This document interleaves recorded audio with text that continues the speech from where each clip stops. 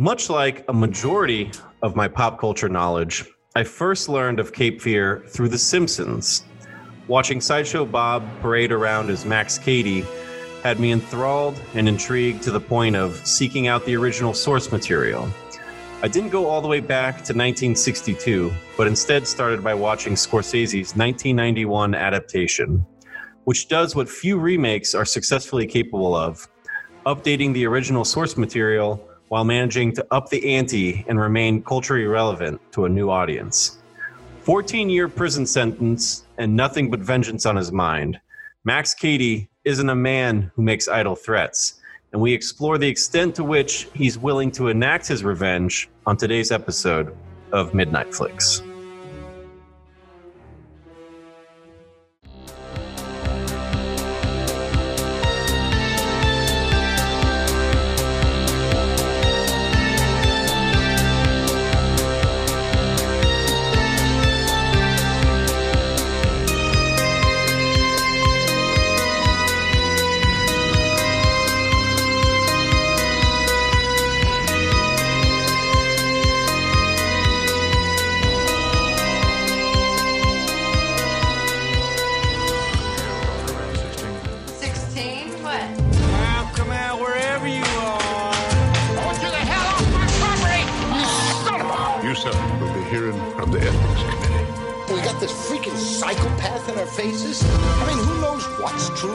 Just losing my mind here.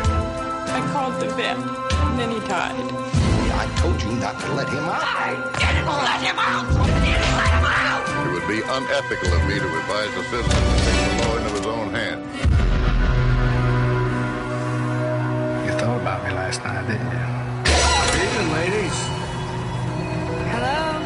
I think we're alone now. Where are you from? I'm from the Black Forest. Maybe I'm a big bad wolf. Do you mind if I put my arm around you?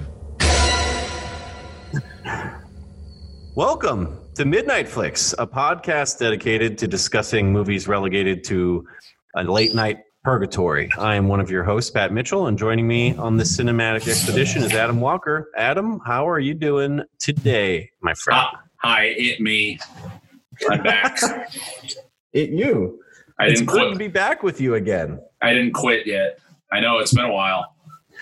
It feels like it's been a while, but you know, we be talking movies all the time. We do, even if we're not doing it here, through the internet, through the phone. I watch too many movies, I feel like. Right. I watch movies I'm just like watching, I'm consuming cinema just constantly, I feel like, to the point where it's possibly a detriment to my family and my marriage. Yeah, just pop culture consumption in general is problematic for me. Like my wife came in the room, she's like, "What the hell is this now?" And I'm like, it's like, I'm not even super into it, but I'm like, it's just a weird wormhole I went down. So like, here I am. Like no movie in particular, just like she'll walk in the room and be like, what the hell is this? And I'll be like, it's where I am in life, babe. I'm sorry. Yeah, admittedly, I mean, I still watch a lot of movies. I will say there has been somewhat of a tapering off since I've been in a relationship with Charlotte, or just basically when I'm single is when I'm watching a lot more, or at least what I'll do is when I was single, I would obsess over like a handful of certain movies and just watch them repeatedly. I don't really do that anymore. Yeah, and I think that's what I think lately. I think that's what I've been doing is going into like almost like a single mode, like single pat watching movies where I'm like, sorry, babe, I got to watch, every Tony Scott movie like this week. Sorry, you haven't seen Unstoppable, but I think you'll love it if you just give it a try. My wife is actually wonderful about watching most of these movies with me and supporting watching movies, but I think I'm self-conscious about, oh God, I'm starting another Tony Scott movie. She's watched 2 of them. Is she gonna want to watch 3 in the same night? I'm pushing it. Let's fucking push it, baby. But speaking of, what have you watched lately that's been great or not great? I've watched quite a bit, and I don't want to get too long-winded because I feel like that's happened a few times here when we go into the movies we've watched lately discussion. But now I don't want to come off as illiterate to current movies too much, but I think I indicated in a couple episodes back that I was definitely behind on the 2019 hot shit. So I've been making my way. Been catching up. So I finally, don't hold it against me, whoever's listening to this, I finally watched Parasite, but this was like a couple weeks ago at this point. Oh, this is breaking news. How much did you love it? I can't imagine that you didn't like it. Oh, it was fantastic. Have you seen The Host? I haven't seen The Host yet, but I've seen Okja, and Snowpiercer. So you haven't seen any other of his movies, so I don't believe so. Okay, yeah. So, but I love The Host too. Yeah, I've heard it's really good. It's been hanging out in the periphery of the watch list. Excuse me. So, anyways, I saw Parasite. It was fantastic. I saw The Lighthouse, also fantastic. But this is the thing. I will add this with The Lighthouse because when you were talking about it a while back, this is my editorial because I think you said something about this, and I think Kyle might have mentioned something. I didn't find it to be a particularly Lovecraftian movie. I thought it was more. Oh, yeah. I thought it was more. It was paying homage to essentially just old timey sea sailor myths and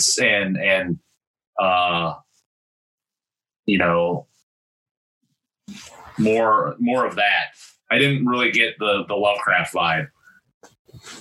Yeah, I mean, I could see. I see what you're saying.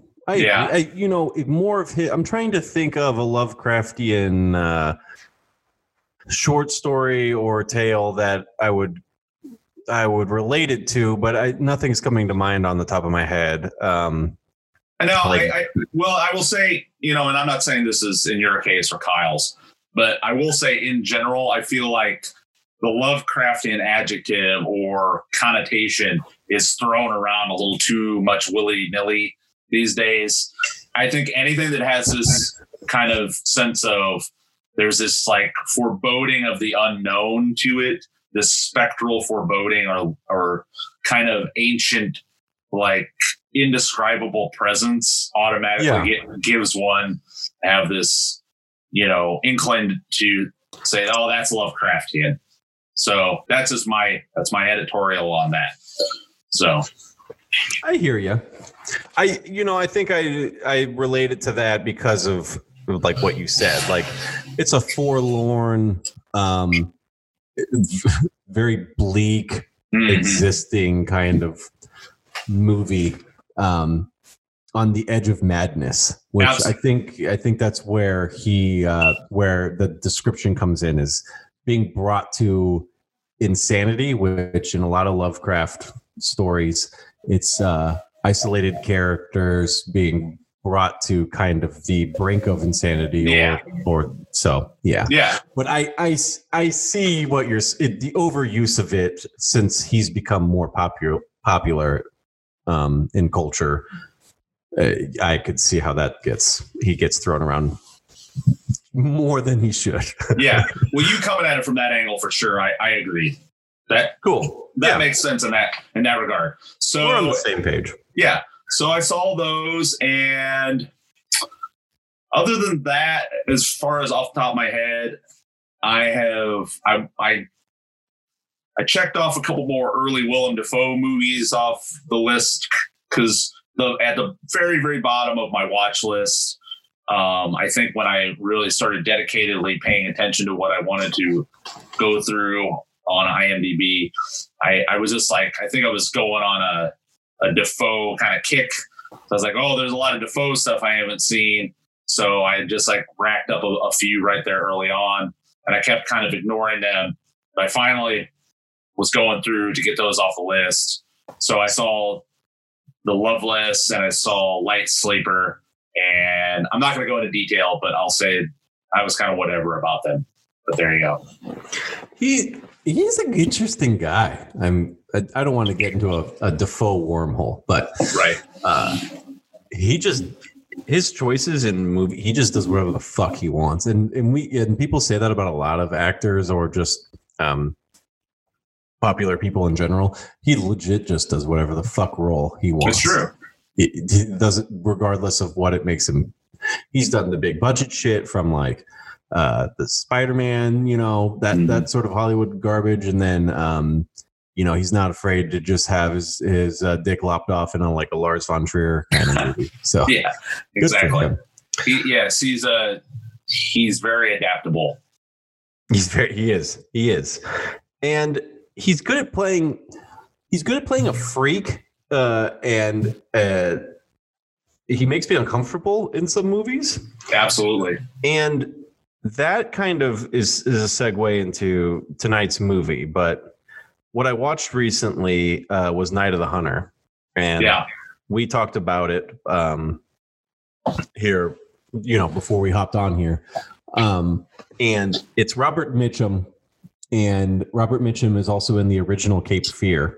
Mm-hmm. But just to give Robert Mitchum a little bit of love, he's great at just playing these vile human beings. He's so good at it. He channels into a deep, dark part of his own being that is just so delightful. Yeah. Night of the Hunter is so terrifying. He's literally trying to kill children to just obtain like $10,000. I mean, the general premise of it is there's $10,000 that are hidden. These two children know where it is. He's trying to get it at all costs and will kill the children, as soon as he's done knowing. Yeah. And to parlay that into Cape Fear, his depiction of Max Cady in the original Cape Fear is just so good. And I feel like it gave De Niro a lot to go with. And obviously we don't have the remake without it, but I don't even think we have De Niro's version of it without what Mitchum did with the Cady character. So without further ado, should we get into tonight's movie, Cape Fear? Yes, let's do this.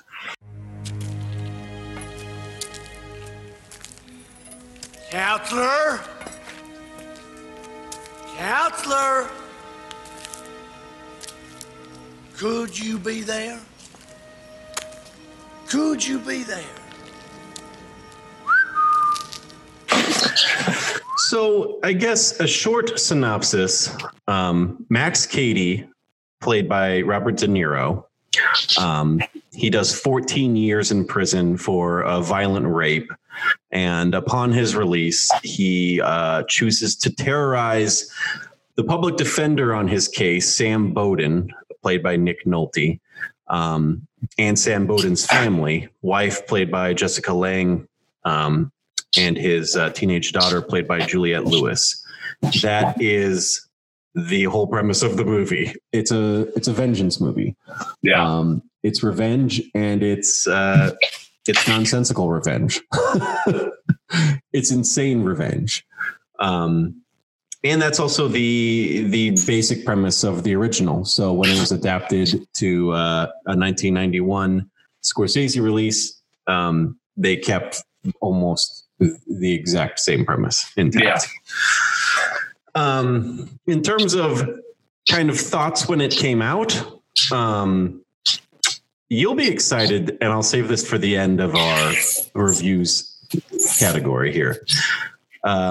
Just to rattle off what Ebert said. Cape Fear is impressive movie making, showing Scorsese as a master of a traditional Hollywood genre who is able to mold it to his own themes and obsessions.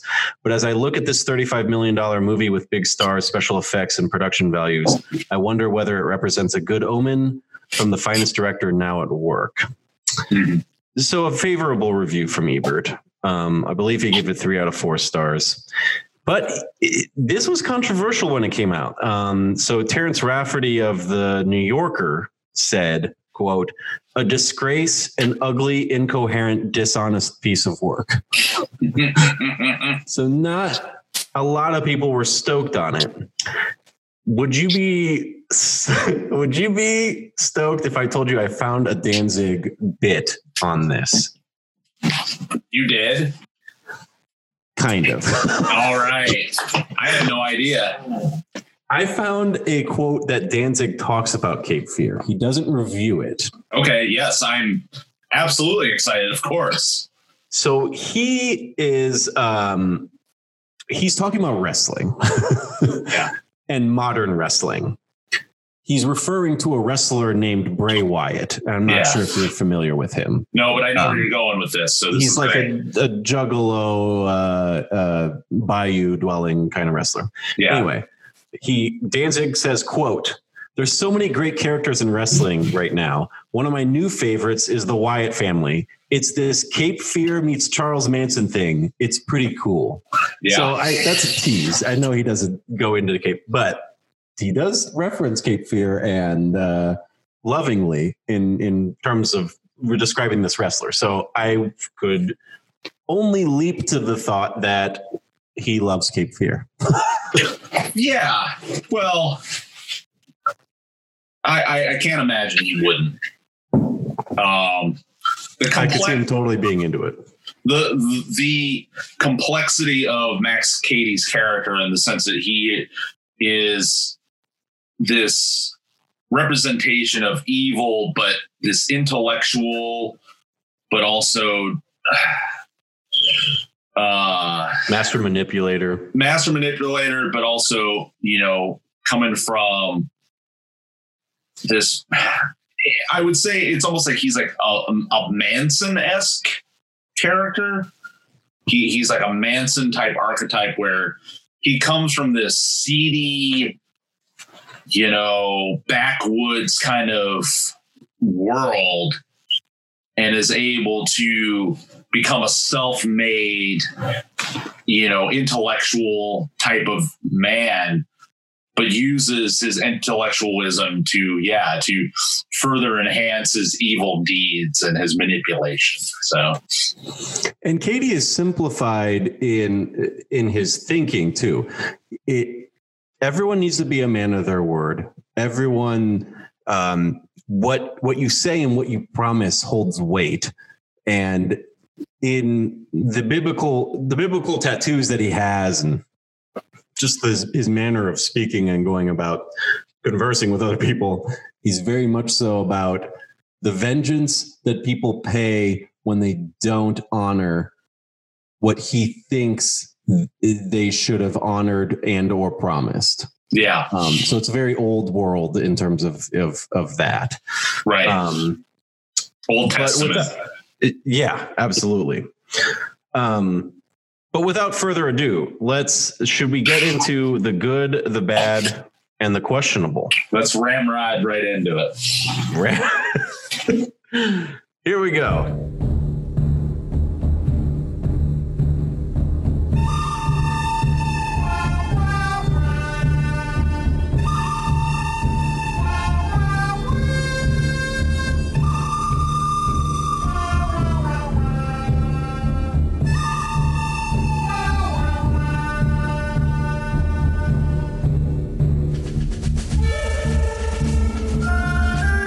Let's start with the good.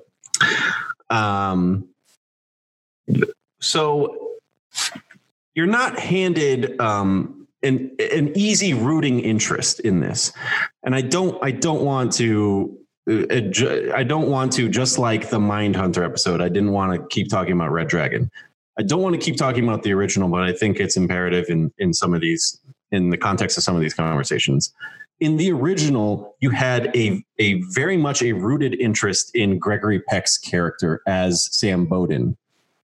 Sam Bowden in the original is a family man and did not hide evidence. In fact, Sam Bowden in the original movie is not his public defender. He was a witness to the rape. Oh, okay. So Sam Bowden in the original sees Max Cady raping this girl and is the reason he goes to prison. He's not the public defender, although he is a lawyer in the original. The complexities that Scorsese throws into this is you're not given a rooting interest in either one of these. What I'm trying to say is Sam Bowden is a liar and a manipulator and an adulterer and a bad father and husband. Right. He's not those things in the original. So because of that, you don't side with Cady because Cady is despicable. But Sam Bowden kind of sucks too. And I think that's great. I think that's great filmmaking because it's not and just like this movie is throughout, it's not a black and white. It's not a good versus evil. It is shades of gray. Yeah. Well, and it's funny that you mentioned that. I would say that might be, also indicative of the time that it was adapted within, also being that, you have the original being during the 50s and this remake during the 90s. So you have this period in between where filmmaking has, developed in a way to create more dynamic kind of character interactions like that, and to develop, more complex characters, and to not, we've gotten to a world at this point where not everything's black and white, whereas it might have been a lot more black and white to people in the 50s. There was a lot more of a across the board, a cultural kind of expectation of what's good and what's evil. We've got the Cold War happening in full swing at that time, so we got the USA versus, the Soviet Union, things like that. So, the cops are the good guys, cops and robbers, this type of thing. So, yeah. Whereas by the time of the 90s, all of this gets, more muddled, and there's more of like a fluxus between, what is considered good and evil. And so, yeah, that makes sense. Absolutely. Yeah, because we're talking 1962 to 1991, so almost 30 years, 29 years. Right. The scope of filmmaking in those 30 years has changed dramatically. But like I said in the opening monologue, what makes a great remake is making something culturally relevant to the amount of time that has passed, and not just doing what the movie meant when it came out, but maybe reintroducing it to a new audience for what it could mean, currently. Right. And Scorsese obviously does the shit out of that. He does a great job. More good. Gregory Peck, Robert Mitchum, and Martin Balsam all appear in the remake with prominent roles, not just cameos. All three of those individuals were in the original, and I love that they appeared in this, and not just in a cameo kind of role. All three of them had fleshed out roles. Yeah. De Niro, this might be undercover his greatest performance of all time, and I, without hyperbole, truly believe this. I think this mainly goes to the fact that I am not a huge Scorsese mafia mobster guy, movie guy. That's not like my bread and butter, or even something I enjoy it, but it doesn't really get me going. This fucking gets me going. I love De Niro in this. He is a fucking lunatic. and great. Like, and I don't even want to say this, but he takes, like, Robert Mitchum's performance is almost null and void with how he approached this. It is utterly terrifying. Yeah, and I don't think he does this. He doesn't duplicate this ever again in his career. That's true. Maybe Angel Heart, but this is 10 times that. Right. Yeah, I will agree. And the thing is, with this role, it had such a, I feel like it had such a deep cultural imprint, you know. Yeah, just look at the 2 reviews I read. Like, think of how split when this movie came out. People were like, "Holy shit, how great!" or "What a disgusting piece of fucking cinema." Because it just really does prey on every aspect of bad venalness that, you know, can be that can be analyzed in a man, in the male persona, psyche. Yeah, you know, you've got a violent, manipulative, pedophile rapist, essentially. And you would be surprised to know that in the original, there's not. They don't push it, and like I said in the opener, you up the ante on a remake. You take kind of you take a piece of what the original did, and you up the ante on it. On the original, he says some creepy ass shit about the teenage daughter. Yeah. I can't remember off the top of my head verbatim, but he was like, "Oh, I'd love to fucking, you know, butter my bread with that roll," or something. He says something. He says something terrifying, and he says it to. He says it, you know, to Sam Bowden, you know, as they're watching his own daughter. Right.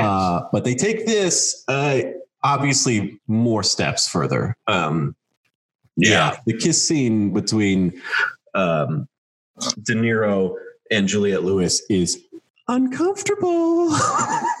To put it mildly, I mean, it's hard to watch. It is beyond difficult to watch. It is like, I want to fast forward through this. Yeah, you feel bad being like in any way a participant in this thing happening in front of you. Absolutely. It's one of those things where it's like, you know, because it puts those thoughts in your head and you're like, oh, you know. Total creeped out vibes. Totally. Yeah, right. Jessica Lange's performance is absolutely wonderful. She does just such a good job. Speaking of uncomfortable, the arguing between her and Nick Nolte are genuinely fan-fucking-tastic in terms of like a marriage that's on the rocks, and just like there's so much real anger and pettiness there that's like real. Like that marriage feels lived in. Like they are fucking married. Like I don't feel like it's 2 actors performing. It's wonderful. But Jessica Lange specifically, Nick Nolte does a great job, but Jessica Lange I've loved forever, and this is one of my favorite roles. She really just knocks it out of the park. Yeah, if you've ever experienced a modicum of the environment of a dysfunctional home, or being the child of a dysfunctional parentage, then yes, you felt this pretty hard. I did. No, I don't. You know, no further disclosure in that regards. But yeah, no. I hear you. It is. And you know, I grew up with none of this, and it made me like, I'm like, fuck. Like, yeah. God damn. Mm-hmm. Katie's wardrobe is just magnificent. At one point, he's wearing like a Hawaiian shirt and like a sailor's hat. And then when he does the strip shirt, he's wearing the strip search, he's wearing like red tiger print satin panties. Like he is fucking, I don't know what it is that I latch onto the wardrobe of these main characters, but he is killing it in this fucking movie. He's like a bayou dandy. Yeah, that is the perfect way to put it. I love it. Yeah, it's this casual assemblage of things that on many people, if you saw a guy dressed like that, you'd be like, wow, what a dork. But on him, it works. Because it's the dichotomy between this like leisurely attitude that he presents and like the ultra violence that he's capable of. Yes. That I fucking love. The intro shot of Katie is so iconic. The close-ups, the extreme close-ups on all his tattoos, and he's working out in his cell. I think he's doing like pull-ups or something. But that intro with that score, which the score is also on my good, is just absolutely. It's one of the, I can't even think of something else to compare it to, but it's one of the best introductions to an evil character that I can think of in cinema. It is so good. You don't even need to know what he did. You're like, holy shit, this guy is jacked, ripped, and dangerous. Well, and also when it kind of pans through his cell and you see his collection of books and the pictures that he has. Absolutely. Like he has a picture of Stalin, and then it goes into talking about later in the movie about how he was found reading Nietzsche. And, again, further developing this idea that this is a complex, dangerous individual. Did this popped in my head when I was watching it? Did that introduction scene remind you of either Manhunter or Silence of the Lambs when they do a pan of Lecter's cell? They do a similar pan with Lecter's books, and now obviously Lecter isn't like working out like this or with his shirt off. But I love the introduction to Lecter is very similar. You see the books that he's reading. You see the organization of his cell gives it kind of a window into his psyche as well, similarly. Right.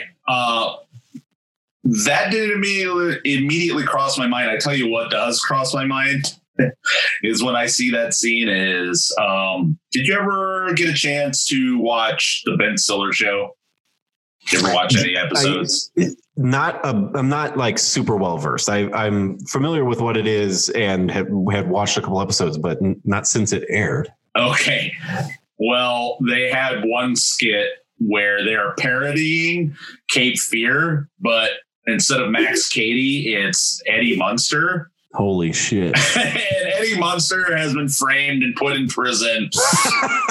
It's like, I'm pretty sure the skit is called Cape Munster or something like that. And so it shows that same exact mirror, same scene, but it's Eddie Munster as an adult doing dips and he's just ripped because like Ben Stiller's a pretty ripped dude. So it's Ben Stiller playing it. And, so they parody it. They parody it that way, but that's. I'm sorry, but like that's all I could think of. But that speaks to how iconic it is because it's also in The Simpsons. Yes, the Sideshow Bob. They parody a bunch of scenes from this movie, but the Sideshow Bob working out with the tattoos thing is specifically. Referencing that scene, which is what I'm talking about. That scene is just so iconic. Right.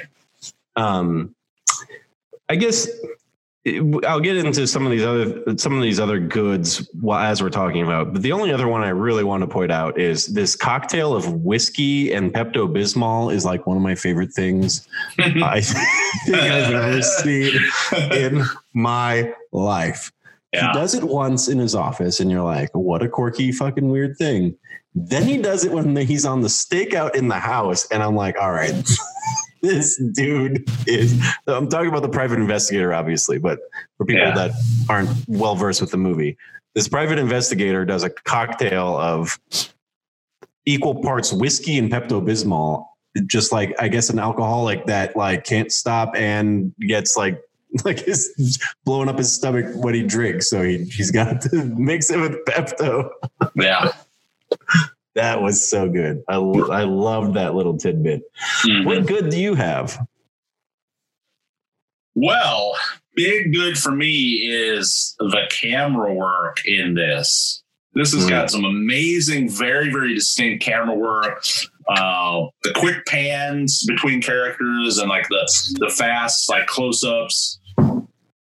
That right there is very distinct. You don't see that in a lot of movies.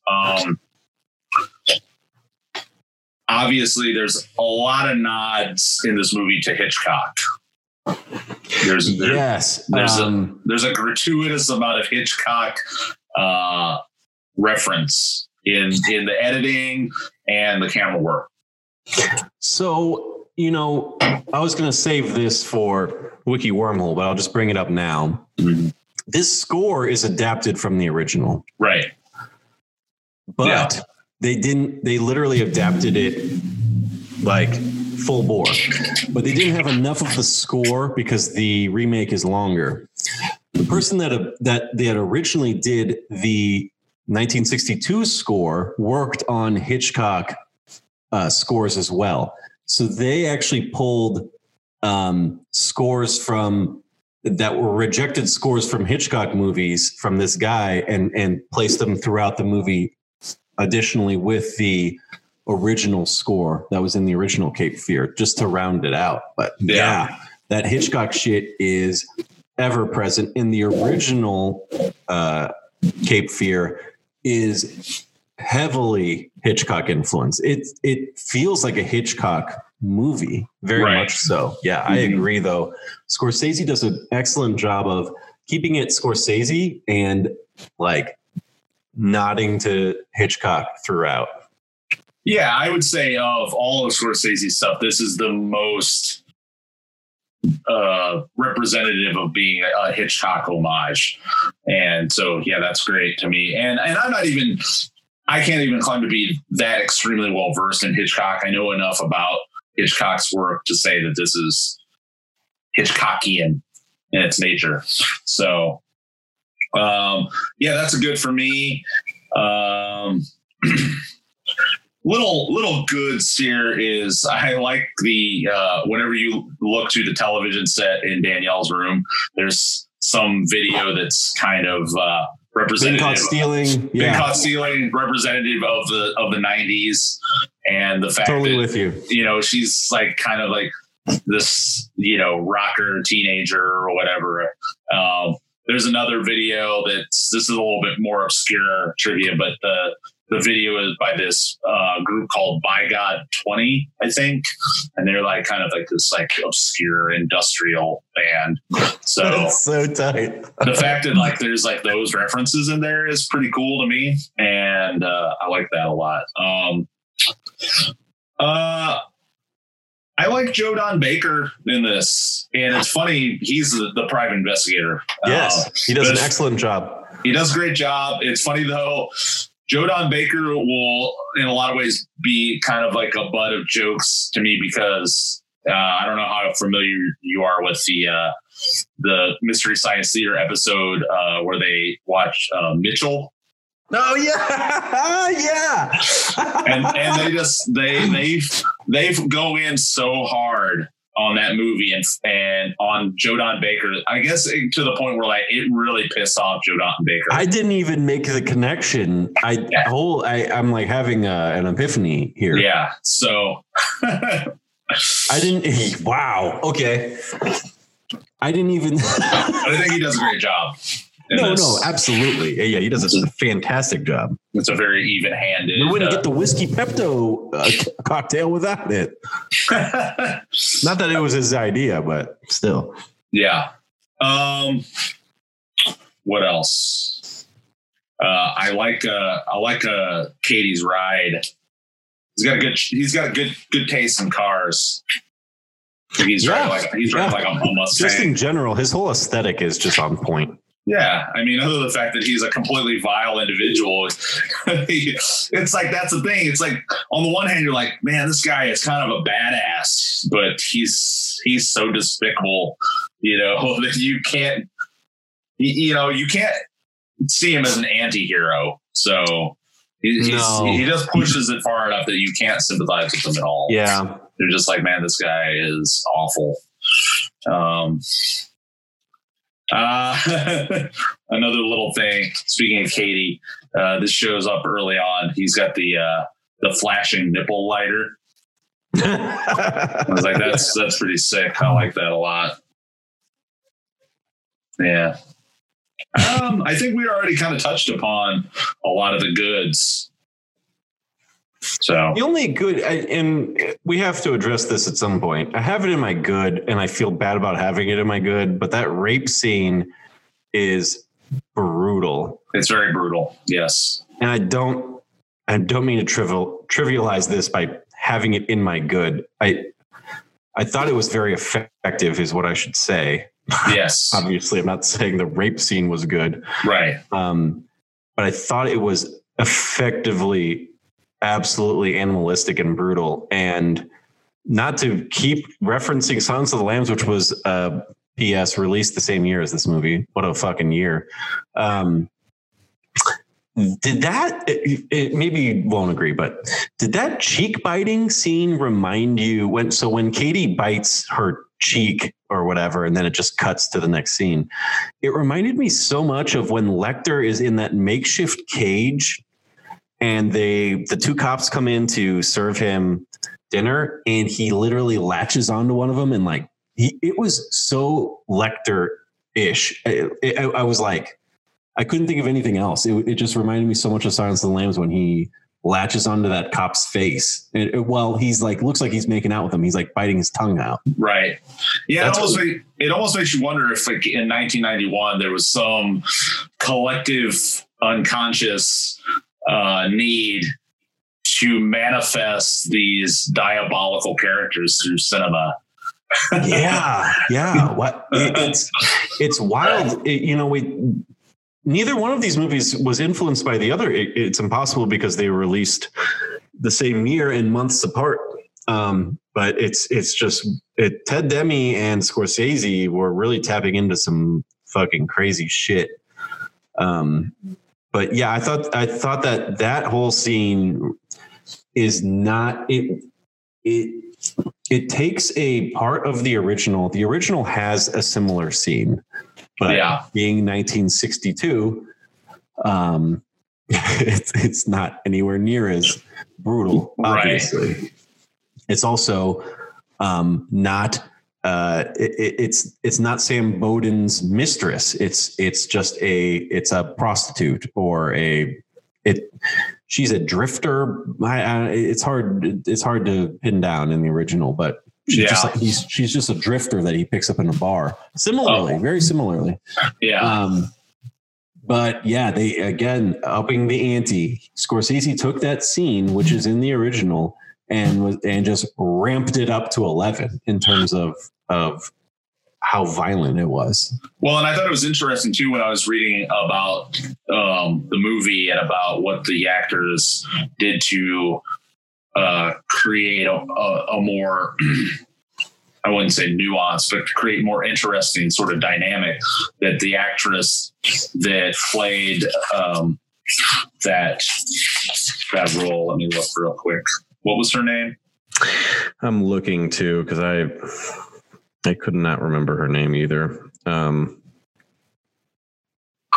Anyways, Illeana Douglas. I was going to say, I thought it was Illeana Douglas, but she had said that, originally they wanted that entire scene to be from the get-go, tense and aggressive, but she apparently improvised in creating this feeling that at first it was a playful thing and that she was it was almost like a kinky thing and she was along for the ride, and then it just like quickly, turns to be like, oh, this is not a game.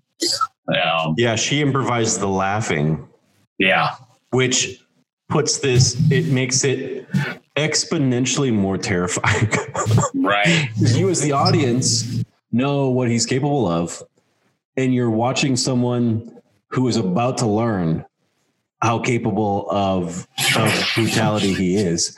And that is so much more skin crawling as an audience member to be like, to know what's about to happen. And you're like, literally like, get the fuck out of there, girl. Yeah.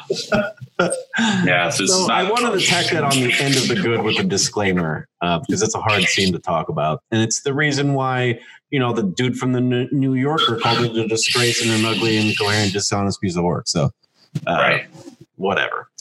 Shall we move on to bad? Yeah, let's move on to bad. But how much? I would be interested in hearing what you thought was bad. If there's any tidbitty stuff, nitpicky, picking nits, titty bitties, nitty pickies. The dude I don't know if you noticed this. There's a dude waving a Confederate flag at the parade. Fuck that guy. Yeah, there's some things that I would say don't age well. That would be one of them for sure.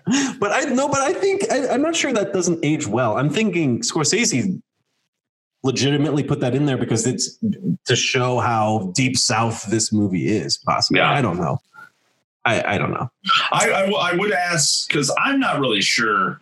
Maybe you know, where exactly is this supposed to take place? So, keeping up with the theme of watching just a bunch of shit with my mom, I watched this with my mom, and my mom every 5 seconds was like, "Where is this?" I was like, "Mom, it doesn't matter." Yeah. So now it matters because she asked me, and I never came up with the answer. I couldn't tell. I don't know. I'm going to operate under the assumption that this is South Carolina. Somewhere thereabouts. South. It's in the South. I'm not sure.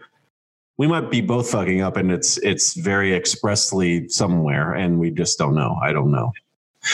The security at the school is pretty bad. This dude. Also, I suppose Sam Bowden is obviously a bad dad, but wouldn't you let the school know that this individual is kind of terrorizing you and to keep a heads up? I don't know. It seems weird that he was allowed I can't imagine in today's culture, just sneaking on to a high school and then just acting as a teacher and it goes completely unnoticed. Right.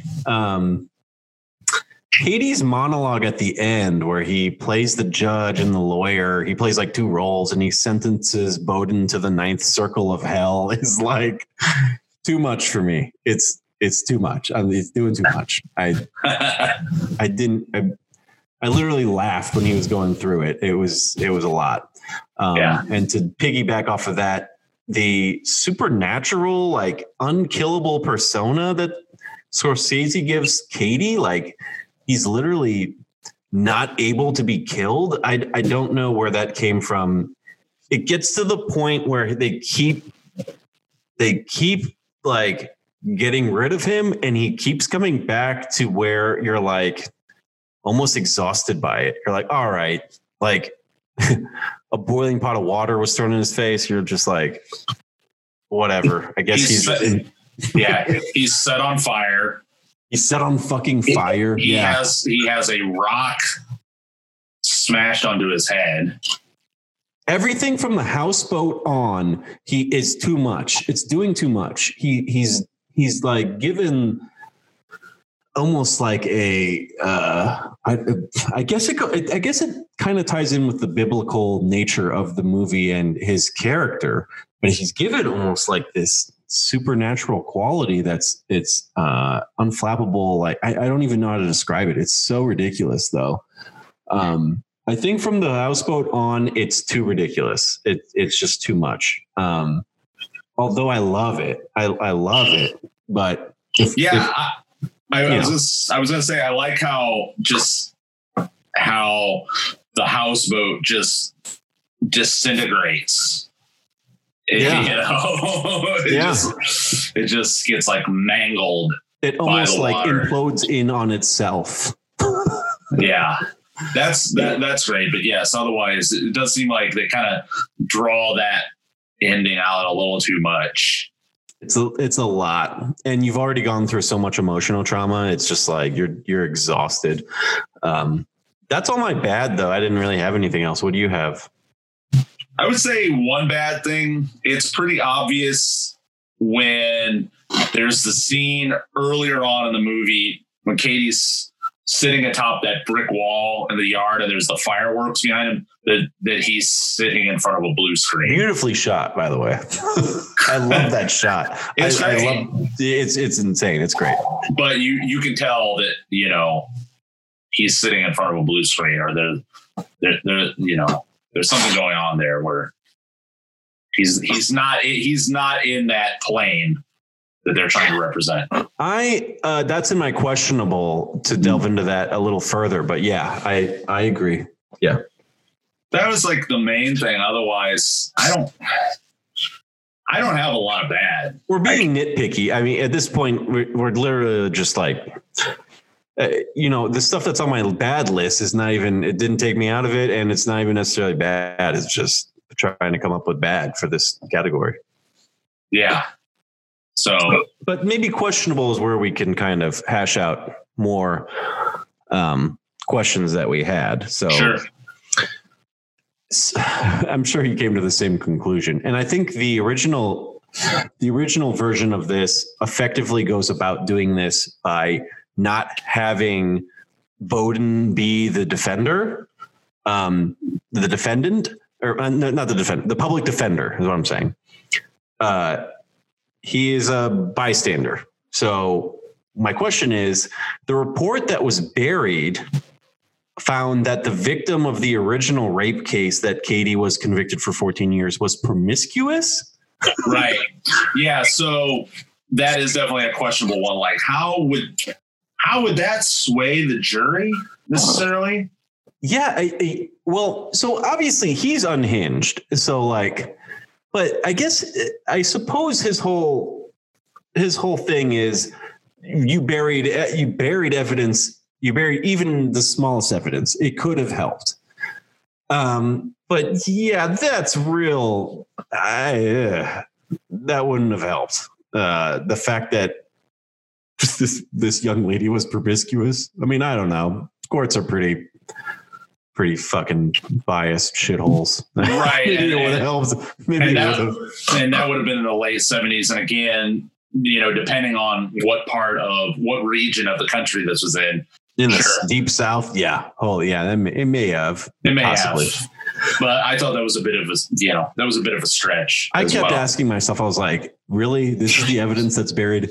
If you're going to update the original, because the original doesn't have this idea, then have him bury something substantial. Substantial, exactly. But I also understand the idea that if it was substantial, then you make Katie that much more innocent, and he is not an innocent party in any of this. So you don't want to do that. So I suppose that's a rock in the hard corner kind of thing. And that was one of those aspects where I was kind of second guessing myself. I was like, maybe I missed some part of the details of the evidence being buried, because I'm like, that to me didn't seem like enough. That's all they mention. Yeah. So that is questionable for sure. And this goes into what you were saying with the fireworks scene. I just put, what the hell is going on with the shot composition in this movie? I don't understand what the sky is doing. It's orange and it's like lava lampy in one shot, and there's like clouds rolling in hard in another one. It's lit up like beautifully with stars in another, and I put looks like a green screen effect. So maybe you're just you were already ahead of that. What the fuck was going on? Like they just green screened the sky a bunch? That's weird. Are we referencing what I just talked about with the fireworks, or you're saying in general? The fireworks scene, but also I'm referencing like 5 other shots that I was like, what the hell is this? It reminded me of the Black Hole Sun video. I was like, what the hell is going on here?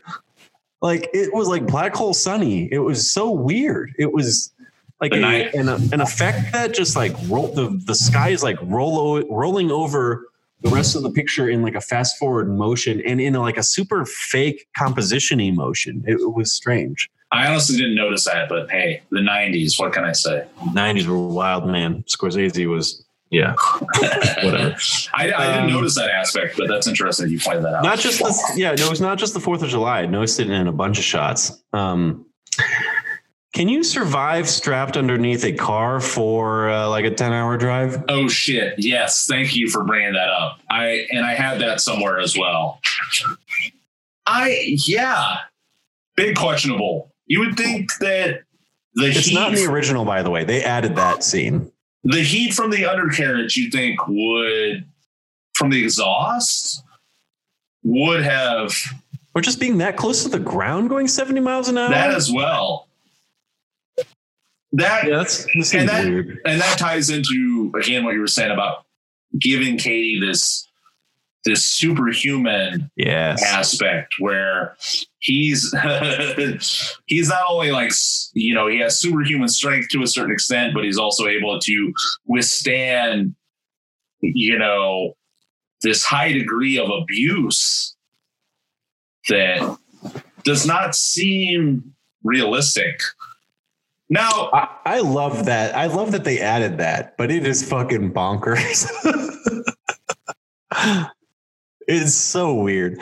I love when he unstraps himself and that old lady is looking at him like some dude like unstrapped himself from the carriage of this car, is like dusting himself off. It's also in The Simpsons. That scene in The Simpsons is so good when he unstraps himself and then they have like a cavalcade of things happen to him. Like this parade is marching by and like an elephant steps on his head and stuff. Like they do such a good job with the parody. But yeah, I love that scene, but it is highly suspect. Yeah, an extension of that questionability. You would think that if there was a witness to him unstrapping himself under a car, and I'm assuming that woman saw this family get out, you would think that they would say something. I know I would. Yeah. I'd be like, you know, that I don't know. Maybe you just got a weird relative that likes to go for the ride, you know, under a vehicle. But this seems awfully suspicious, you know. So maybe he killed that old lady. Yeah, she's dead. Unanswered question. This is the biggest one of the entire movie. Is Katie dead? That's true. Yeah, you don't really know. He just sinks to the bottom but he's not dead. Yeah, it does not give you an indication that he has died. It just gives you the indication that he is sunk below the water and he is drifted off to some other location. But for all intents and purposes, yeah, I feel like they are telling you that he could come back. That this is not over. Well, then they raise the score up like bum, bum, bum, bum. Like that evil. You don't end with the menacing score if there's, you know, a distinct, unless there is a distinct possibility that he did not die. But obviously we're not left to know or understand whether or not he is dead. But I like to think he's not. In the again, I led with this, and I'm doing the opposite of what I said. But in the original, he is definitively not dead. But Sam Bowden says, "I want to see you in a cage for the rest of your life." He like has him completely apprehended, and it's of the idea that he will be going to prison. So yeah, there you go. Any questions from you? I believe that's it. The under the car thing was the biggest. I couldn't type that into my phone fast enough. that was the main one. And honestly, I had forgotten the aspect that he is strapped on by his belt. Up until that point, I was, you know, just thinking, wow, like how is he able to hold on to the undercarriage of that car for that long? Nobody can do that. But then they show him like unbuckle the belt, but still, yeah, he does look properly disheveled for what it's worth. He does look like somebody that was on the undercarriage of a car for however many hours. Yes. Shall we move on to our awards and various categories section? Yes, let's do it. Do we want to lead off? I'll leave it up to. Well, let's lead off with quotes. There's a lot of quotable quotes in this for sure. Absolutely. A lot of zingers. What are your favorites?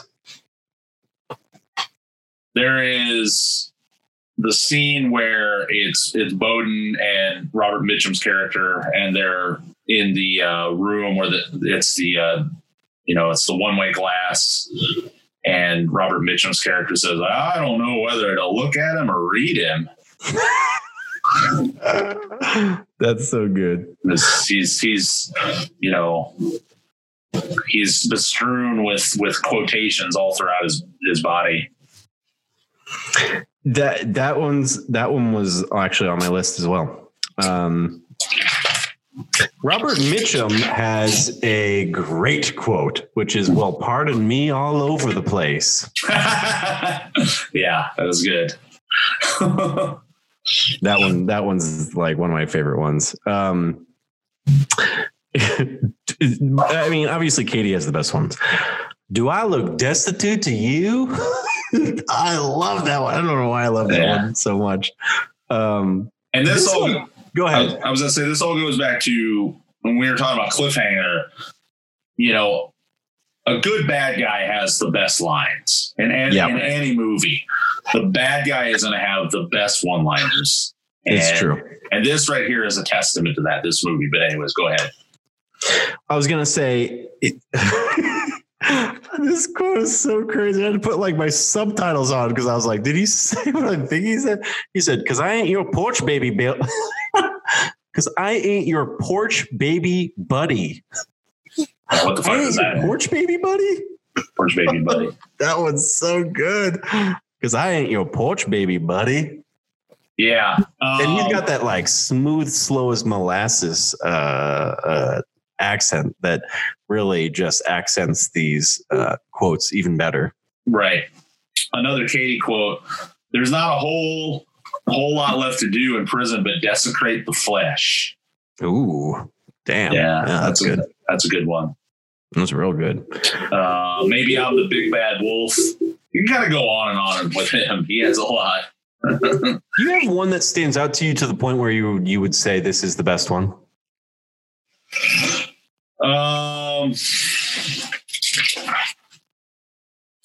No, I mean, not just a bunch of banger quotes, but nothing that was like that.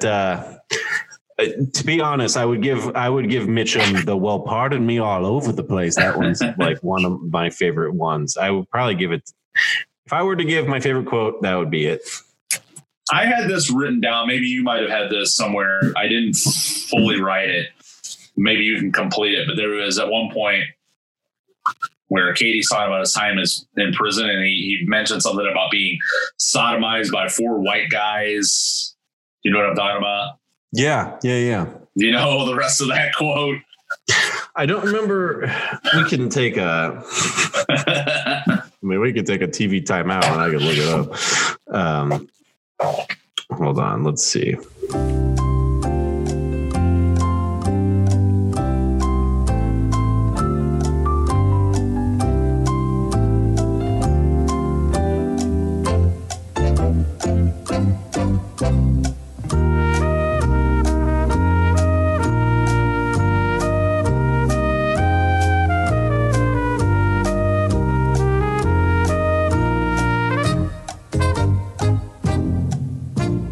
He says, "I'm open to some sort of discussion." Well, the back and forth is, "I'm open to some sort of discussion on compensation. What shall be my compensation, sir, for being held down and sodomized by 4 white guys or 4 black guys? Shall my compensation be the same?" Yeah, that one. Dear God. Yeah, that's brutal. That is ill. Lots of good ones, though. I'm going to give it to Robert Mitchum for that one. I don't know if you want to throw another one in there, but no, I think I've got mine all in there. Did you spot yourself a Dick? This is our Dick Miller Award for best bit performance. Someone that's doing a lot with a little. Who do you have? I was having trouble with this one. I feel like I've been having issues with this category lately. For me, because I wanted to use Joe Don Baker, but I feel like he was in the movie a little too much. No, I like that. He's really not. I think that's a great one. But for me, this is the thing. Not to jump ahead too much, but to me, it was kind of a twofer. If we get into the Harry Dean Stanton replacement, it would be Joe Don Baker for both. But that's what I had. You're Dick and Harry Dean Stanton or Joe Don Baker? Because I love that idea. That was the best I could work with on this one. Because otherwise, what are we going to say? We can't really. There's so many classic actors that have reprised roles in this that it's hard to, utilize them or swap them out, in the way we do with like maybe some other movies for, this category. So, I mean, I agree. Can I say Robert Mitchum? I don't know. I'm going to say Joe Don Baker. So, okay. You really made me think there though for a sec. Mm-hmm. I think you will love mine. I say this every time. I always do. I really put some effort into this one. Illeana Douglas gets the Dick Miller Award. I think she's in 6 Feet Under. She's in Goodfellas. She's in Stir of Echoes. She's in Alive. She's in a lot of shit. And she doesn't have a main role component in any of it. She's a bit performer throughout. Yeah. And so I'm glad. Go ahead. I'm going to say, yes, I'm glad that you picked her out. It was a thought that I had, but honestly, until you mentioned some of those roles right now, I was like, I know I've seen her in other things. Which is classic. It's classic to this category, or this award, I should say. We're giving it to, I think maybe a lot of people may see Dick Miller, and if they're not freaks like us, they would be like, I think I know that guy. Sure. But it's definitely, I think I know that person but I could never place them in anything. She's so 6 feet under to me though, that I'm not like, that's the Cape Fear girl. I'm like, that's the 6 feet under girl. But obviously Scorsese also used her in Goodfellas, and she's in that Kevin Bacon Stir of Echoes. Well, and I was going to say, I honestly completely forgot she was in Goodfellas, and I haven't seen Stir of Echoes in so long that like, I didn't even remember that until I looked it up. So that wouldn't have even entered onto my radar. I'm pretty sure I saw. No, did I see Stir of Echoes in the theater? I saw.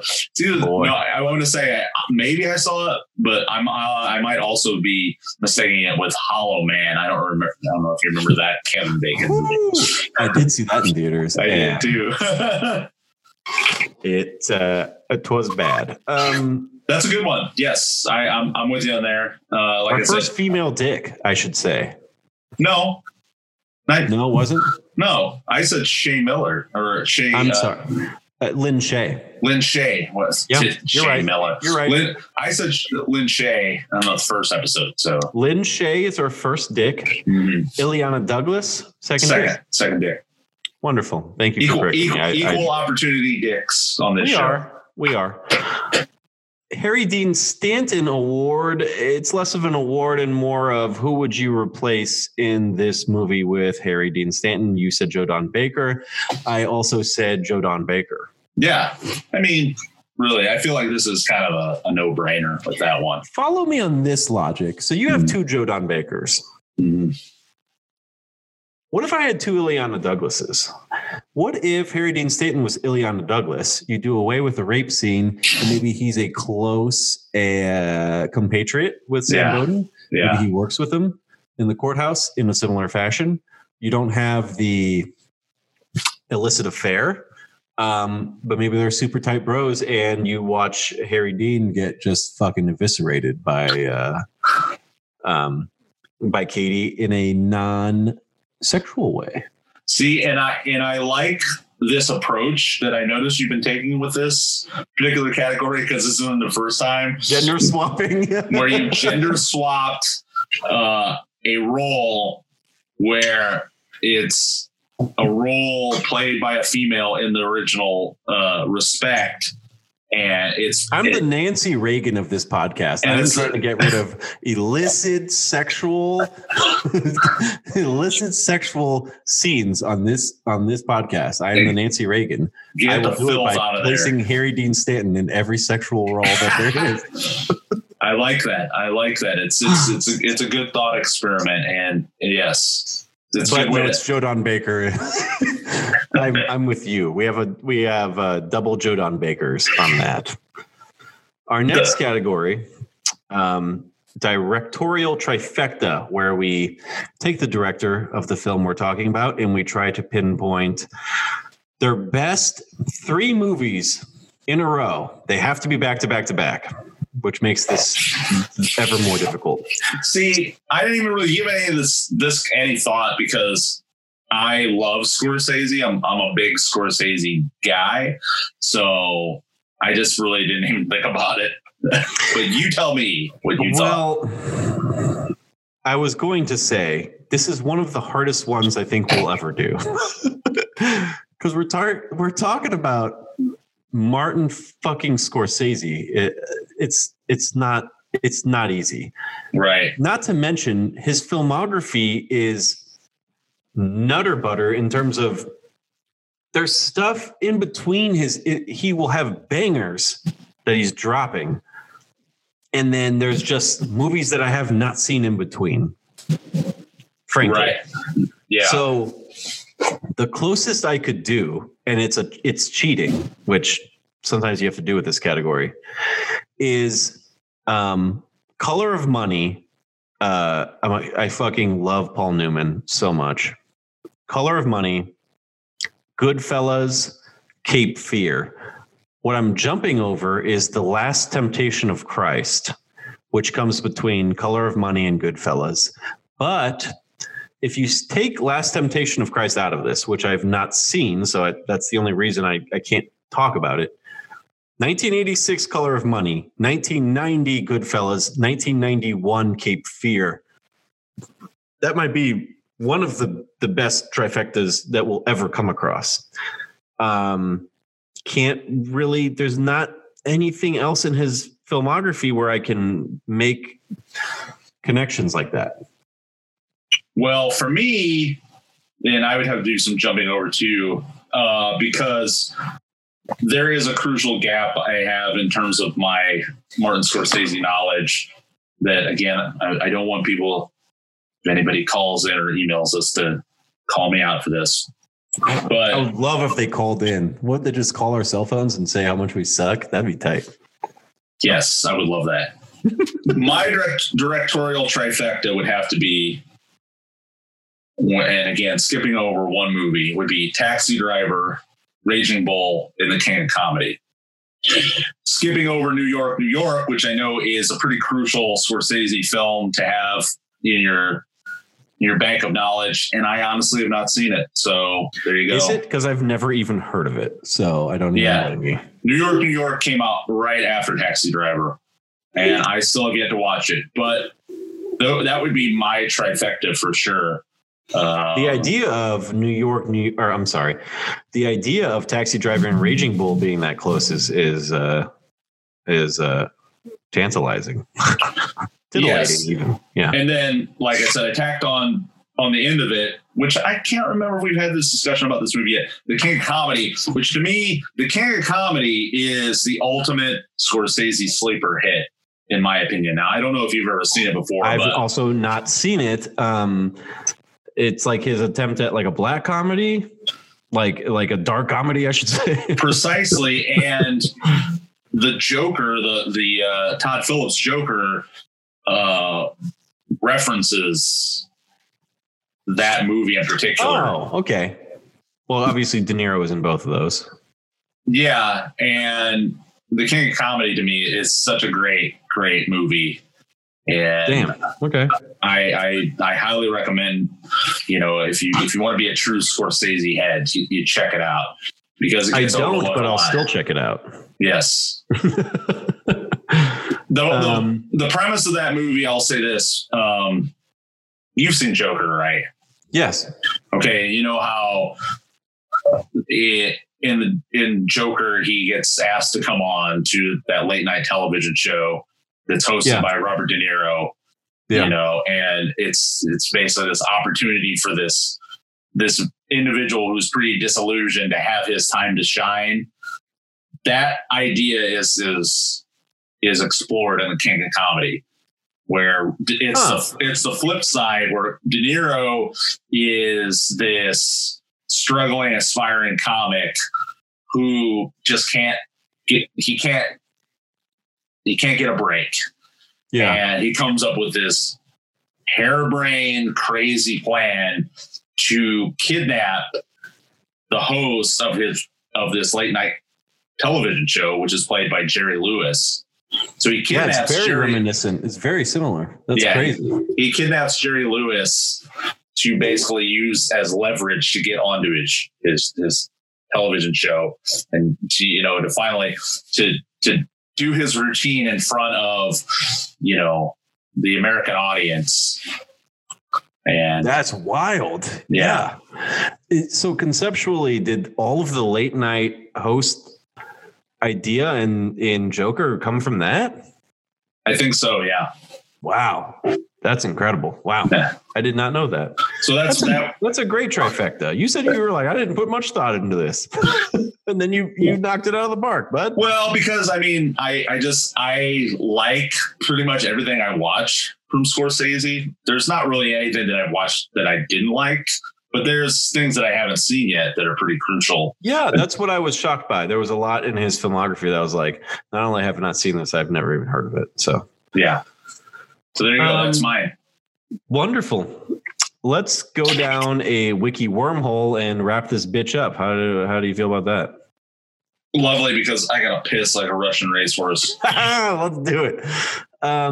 Body count, which we lead off our wiki wormhole with now. 2 people, which is insane for how violent this movie is.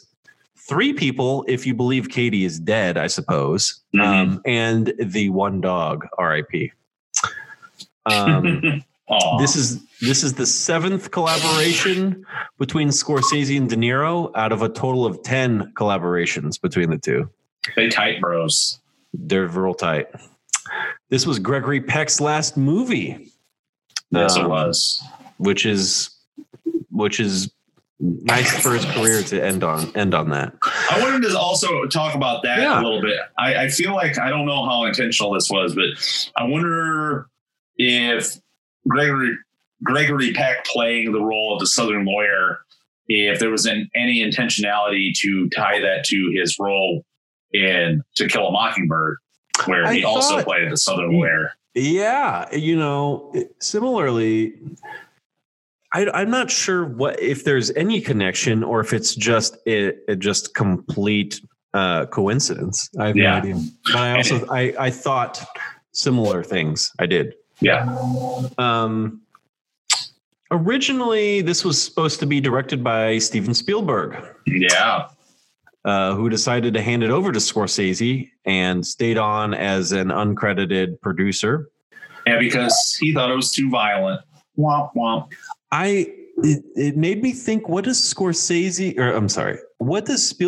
Cape Fear look like?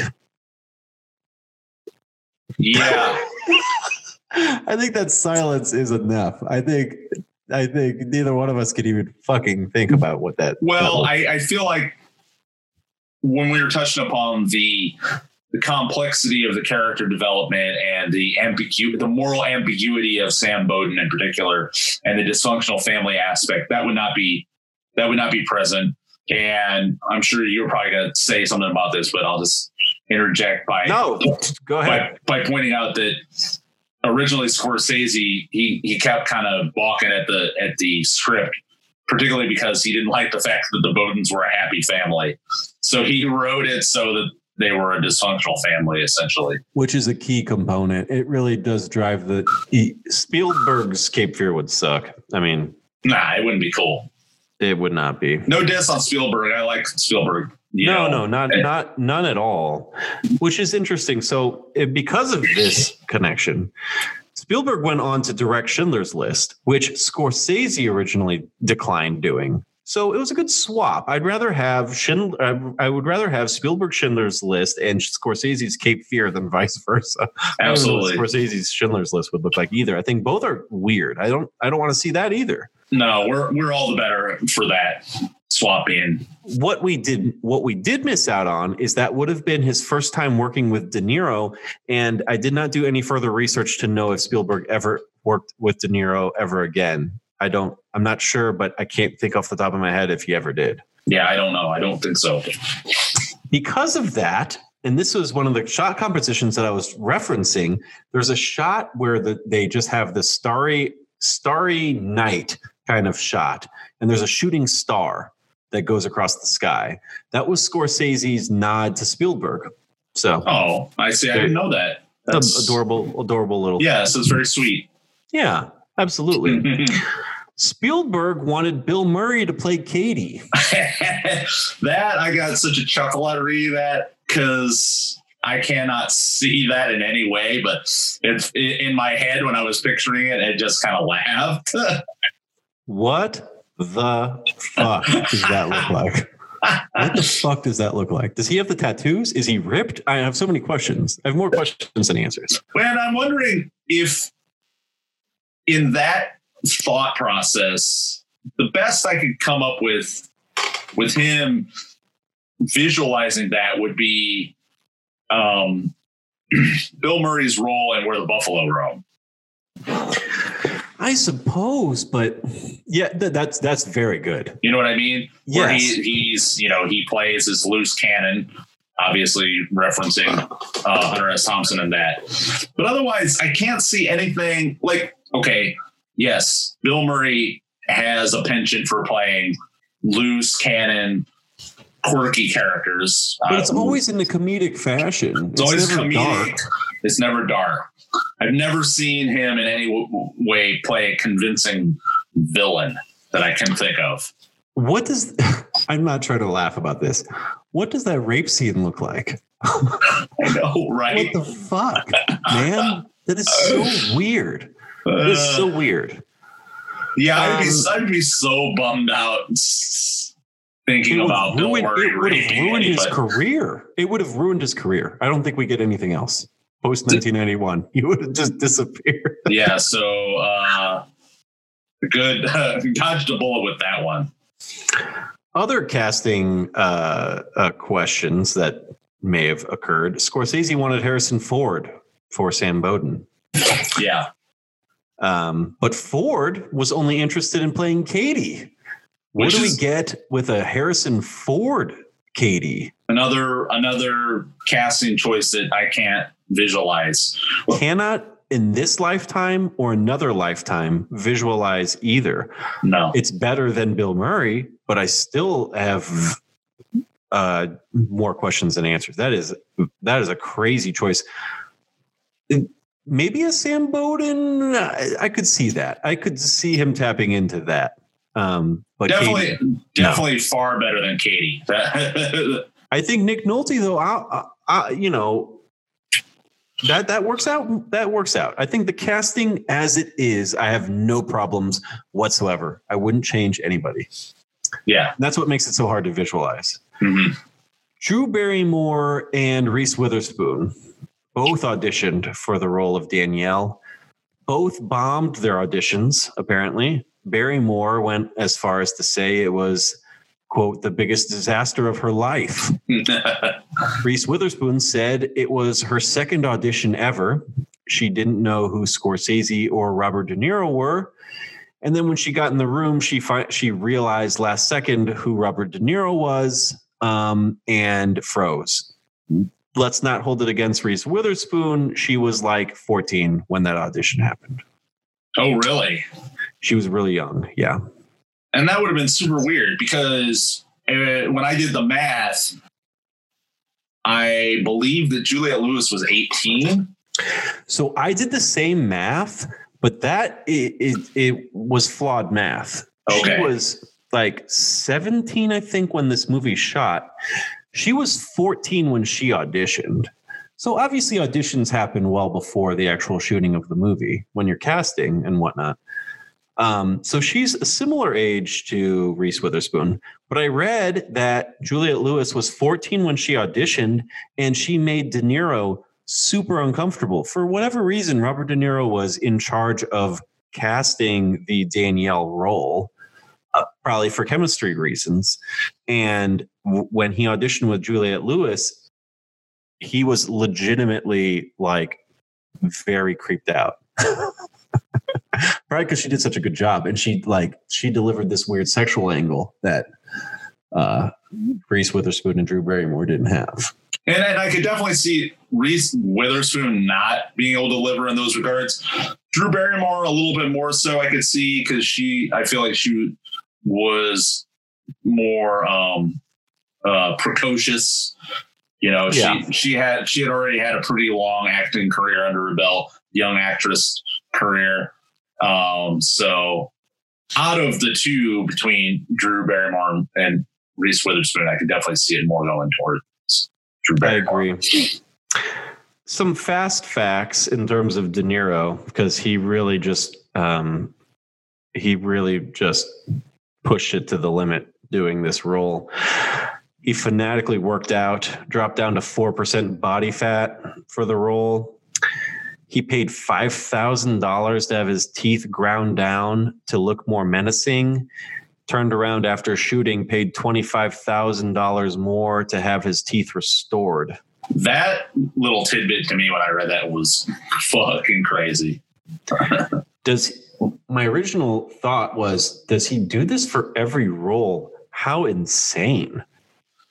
Yeah, I feel like in that regard, De Niro is, in this tradition similar to, say, like Christian Bale, where they engage in this extreme method. It's very Bale-ish. Yeah. This extreme method strategy to get into character. It's so weird. It's not weird. It's amazing. It's I love amazing. It. Yeah, it is. Yeah. The fingers when Juliette Lewis sucks De Niro's finger in the finger sucking scene at the school, totally ad-libbed. Yeah. She did it just totally ad-lib. That entire scene was shot 3 times, and they used the first take. Okay.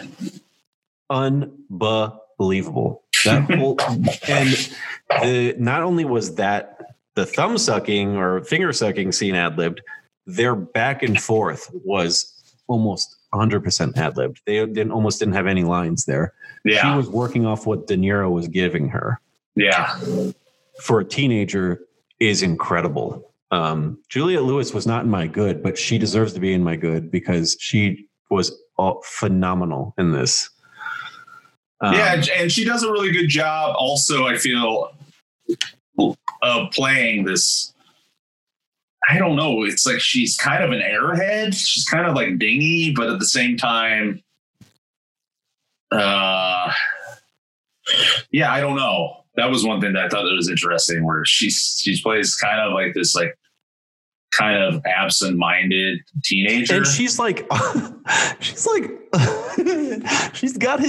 got Katie's back like the whole movie, which is like creepy. Like when her parents are like setting up the trap and stuff, she's almost like kind of like, she comes downstairs almost to get a sandwich and be like, oh, you're trapping my dude Katie. I feel uncomfortable about this. I'm going to be in my room, let you adults do this weird shit. Well, yeah. Like Joan Baker is like chugging whiskey and Pepto. Like it's just so weird.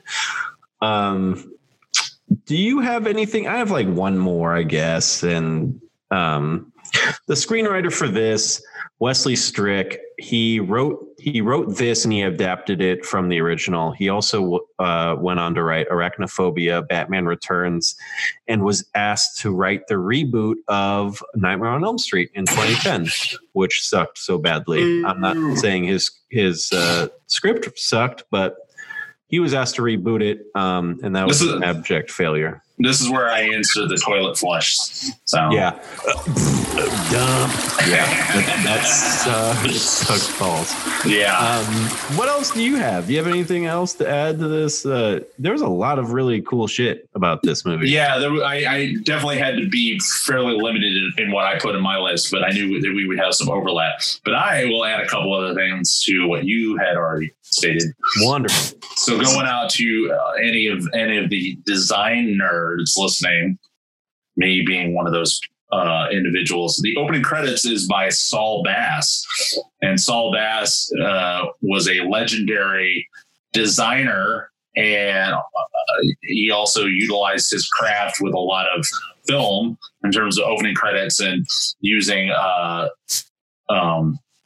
his imagery and type work is used a lot in movies in the 50s and 60s, and he was also a corporate designer alongside of that. So that's a little tidbit there. He worked with Hitchcock quite a bit.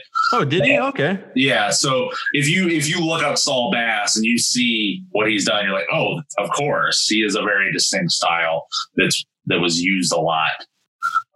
So that was very cool. And I also wanted to add that when we kind of talked about this earlier, this is a very literary, in terms of references, a very literary movie. There's references to Thomas Wolfe, Friedrich Nietzsche, Henry Miller, the Book of Job, and Dante throughout this movie. So I thought that was very cool. Absolutely. Yeah. And then I think, what else do I have? Oh, we talked about this earlier, but I kind of wanted to talk a little bit more, especially since, I love wrestling, but I feel like you're more tapped into wrestling than I am, because I'm an 80s to early 90s wrestling guy, and I kind of checked out after that. So, sure. But you talked a little bit about the influence of the Katie character on the development of wrestlers and wrestling personas, heel personas in the 90s. Yeah. I thought that was super cool. Yeah, specifically Bray Wyatt, the Bray Wyatt character who just lost his belt to, I don't want to get into all this, but he just lost his belt to Goldberg, of all people. He was champion. Anyway, his whole persona is like these light flowing Hawaiian shirts and stupid hats. But like the brutality of his wrestling is a dichotomy, that opposes that. So he's very Max Cady. And that's very cool. That's wonderful. Yeah. Yeah. So I think that's all I got in those in that category. Well, let's rate this bad boy. I'll let you go first. In terms of a midnight movie, where does this land on the clock? I'm going to go ahead and say this is an 11 o'clock. I went the opposite direction. I said 1 a.m. Oh, you put it over the midnight. I think if you were to air it in its original format with the rape scene intact and the cheek biting, I just think, and the overall skin crawling nature of the 14-year-old with the grown ass recently incarcerated individual is, I think it's beyond a midnight movie. I think this would never air on television. I think it would be relegated to HBO, Showtime, Cinemax, and it would air late. That's interesting, because I guess, and obviously we keep fleshing this out more and more as we go through episode to episode. But to me, like, a midnight movie designation and beyond really calls for a lot more gore, a lot more, gross weirdness, things that will tilt a movie more into the cult status. Whereas like this movie, it does have a lot of those very taboo aspects to it, but it still resides in this kind of world of being a respectable movie. I feel like it's a respectable piece of cinema, by a well-known director, and has an all-star cast. So in those regards, I could see it still not surpassing or, being in that midnight movie realm. Whereas like a midnight movie to me is like, a crazy, off the wall kind of thing. And that's why in previous episodes, I said like Halloween 3, it's like, it's got a really bananas premise to it. And it has all this weird gore and, things like that. So I guess that's where I would, I hear you. Be, as far as my assessment would be kind of diametrical a little bit to what you're saying. I totally hear you. Yeah. I think where I diverge is where horror movies can have that, like, if someone gets decapitated and just like ketchup packets are kind of like squirting out of the neck hole, like that sort of stuff I'm like detached from because it's not realistic. Right. The portrayals of what's going on in this movie are so realistic, grounded in reality that it's so much more terrifying. It's like how Freddy Krueger doesn't, scare me, but like Ted Bundy is terrifying. Sure. So I'm thinking less of what is permissible necessarily on TV because people like, rating systems don't want the blood to be red or whatever and whatnot. But something like this is truly unnerving and brutal. And I feel like so much more, I don't know, like dark in terms of its in terms of its source material. Whereas like Halloween 3 is fun to me. Totally. But I hear what you're saying. And I hear what you're saying. So perfect. Same page. There we go. We've got a I was going to say we got a synthesis or we've got a thesis and an antithesis to create a synthesis. We do. And all right. We're right here in the middle. All right. Anyways. Okay. I picked out of how many fat stogies, smoking, interrupting a movie stogies do you give this thing out of 5? It's pretty close to 5. I mean, I would. Are we really trying to steer away from the half category? No, I'm not at all. I actually encourage you to use the half sparingly and often if you need to. So would it be appropriate to give this a 4 closely leaning into 4.5? Or am I being too generous? 4 unlit stogies and 1 that's been smoked down to the nub. To the nub. So I hear you on that. Or we could give it 4 Hawaiian shirts. 4 captain's hats. Yes. There you go. So yeah, 4. Well, the nice thing about a stogie is once it gets smoked down, you get a half. You don't have a half of a Hawaiian shirt or a hat, a captain's hat. So you have 4.5. The half is smoking and has been smoked. Fantastic. I absolutely adore this movie. It's why I picked it. I'm giving it the perfect 5 out of 5 stogies. Damn. I do not do this. I'm not the kind of person that hands out my perfect scores. This is even with my problems with the end and how unkillable he is.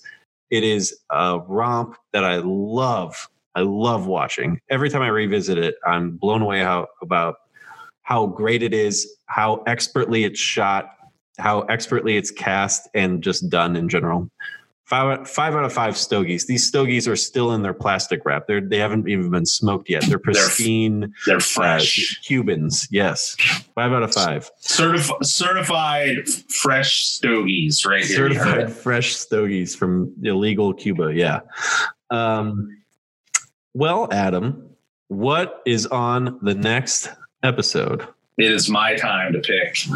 Yes, it is. I'm looking at our list here, my list that I sent you, and I have a couple in the queue after I submitted Halloween 3 and Manhunter. And I don't know. We're gonna talk this out. Is that cool? Yeah. I'm not gonna give a decisive answer on this. And so next in the queue, I've got Streets of Fire and Phenomena. Of those two, which are you leaning towards more wanting to dive into? Streets of Fire, I've never seen. Phenomenon, right. I've seen a bunch. Yeah. So this is up to like something I'm seeing for the first time or something that I have seen a bunch and would love to rewatch. Right. So you surprised me. Let me know. What do you want? You want something I've not seen? And that'd be a cool episode. Or do you want to talk about Phenomena, which is our first Argento, and it would be a great intro into Argento for us. Let's throw caution to the wind, my friend. We're gonna go with Streets of Fire. I'm gonna go right down the list. Fuck yeah! I'm excited. Get you on board with this. It's Walter Hill's early '80s movie, which funny enough, I know this wasn't recorded, but this is a early Willem Dafoe role playing a fucking absolute creepy weirdo villain right there. So well, then we have to go with that because that ties in nicely with where we began and where we've ended. Fantastic. Yeah, let's go with Streets of Fire. Wonderful. I look forward to it. Next time. Well, this has been another deep dive into Midnight Movie Madness. Big thanks to Charlotte Blythe for providing our intro music. If you're a band looking to submit a song or a listener looking to submit a question, feel free to shoot us an email at midnightflixpod, FLIX@gmail.com, or hit us up on Instagram at midnightflixpod, again, FLIX. For Adam Walker, I'm Pat Mitchell. See you on the other side. Later, dudes.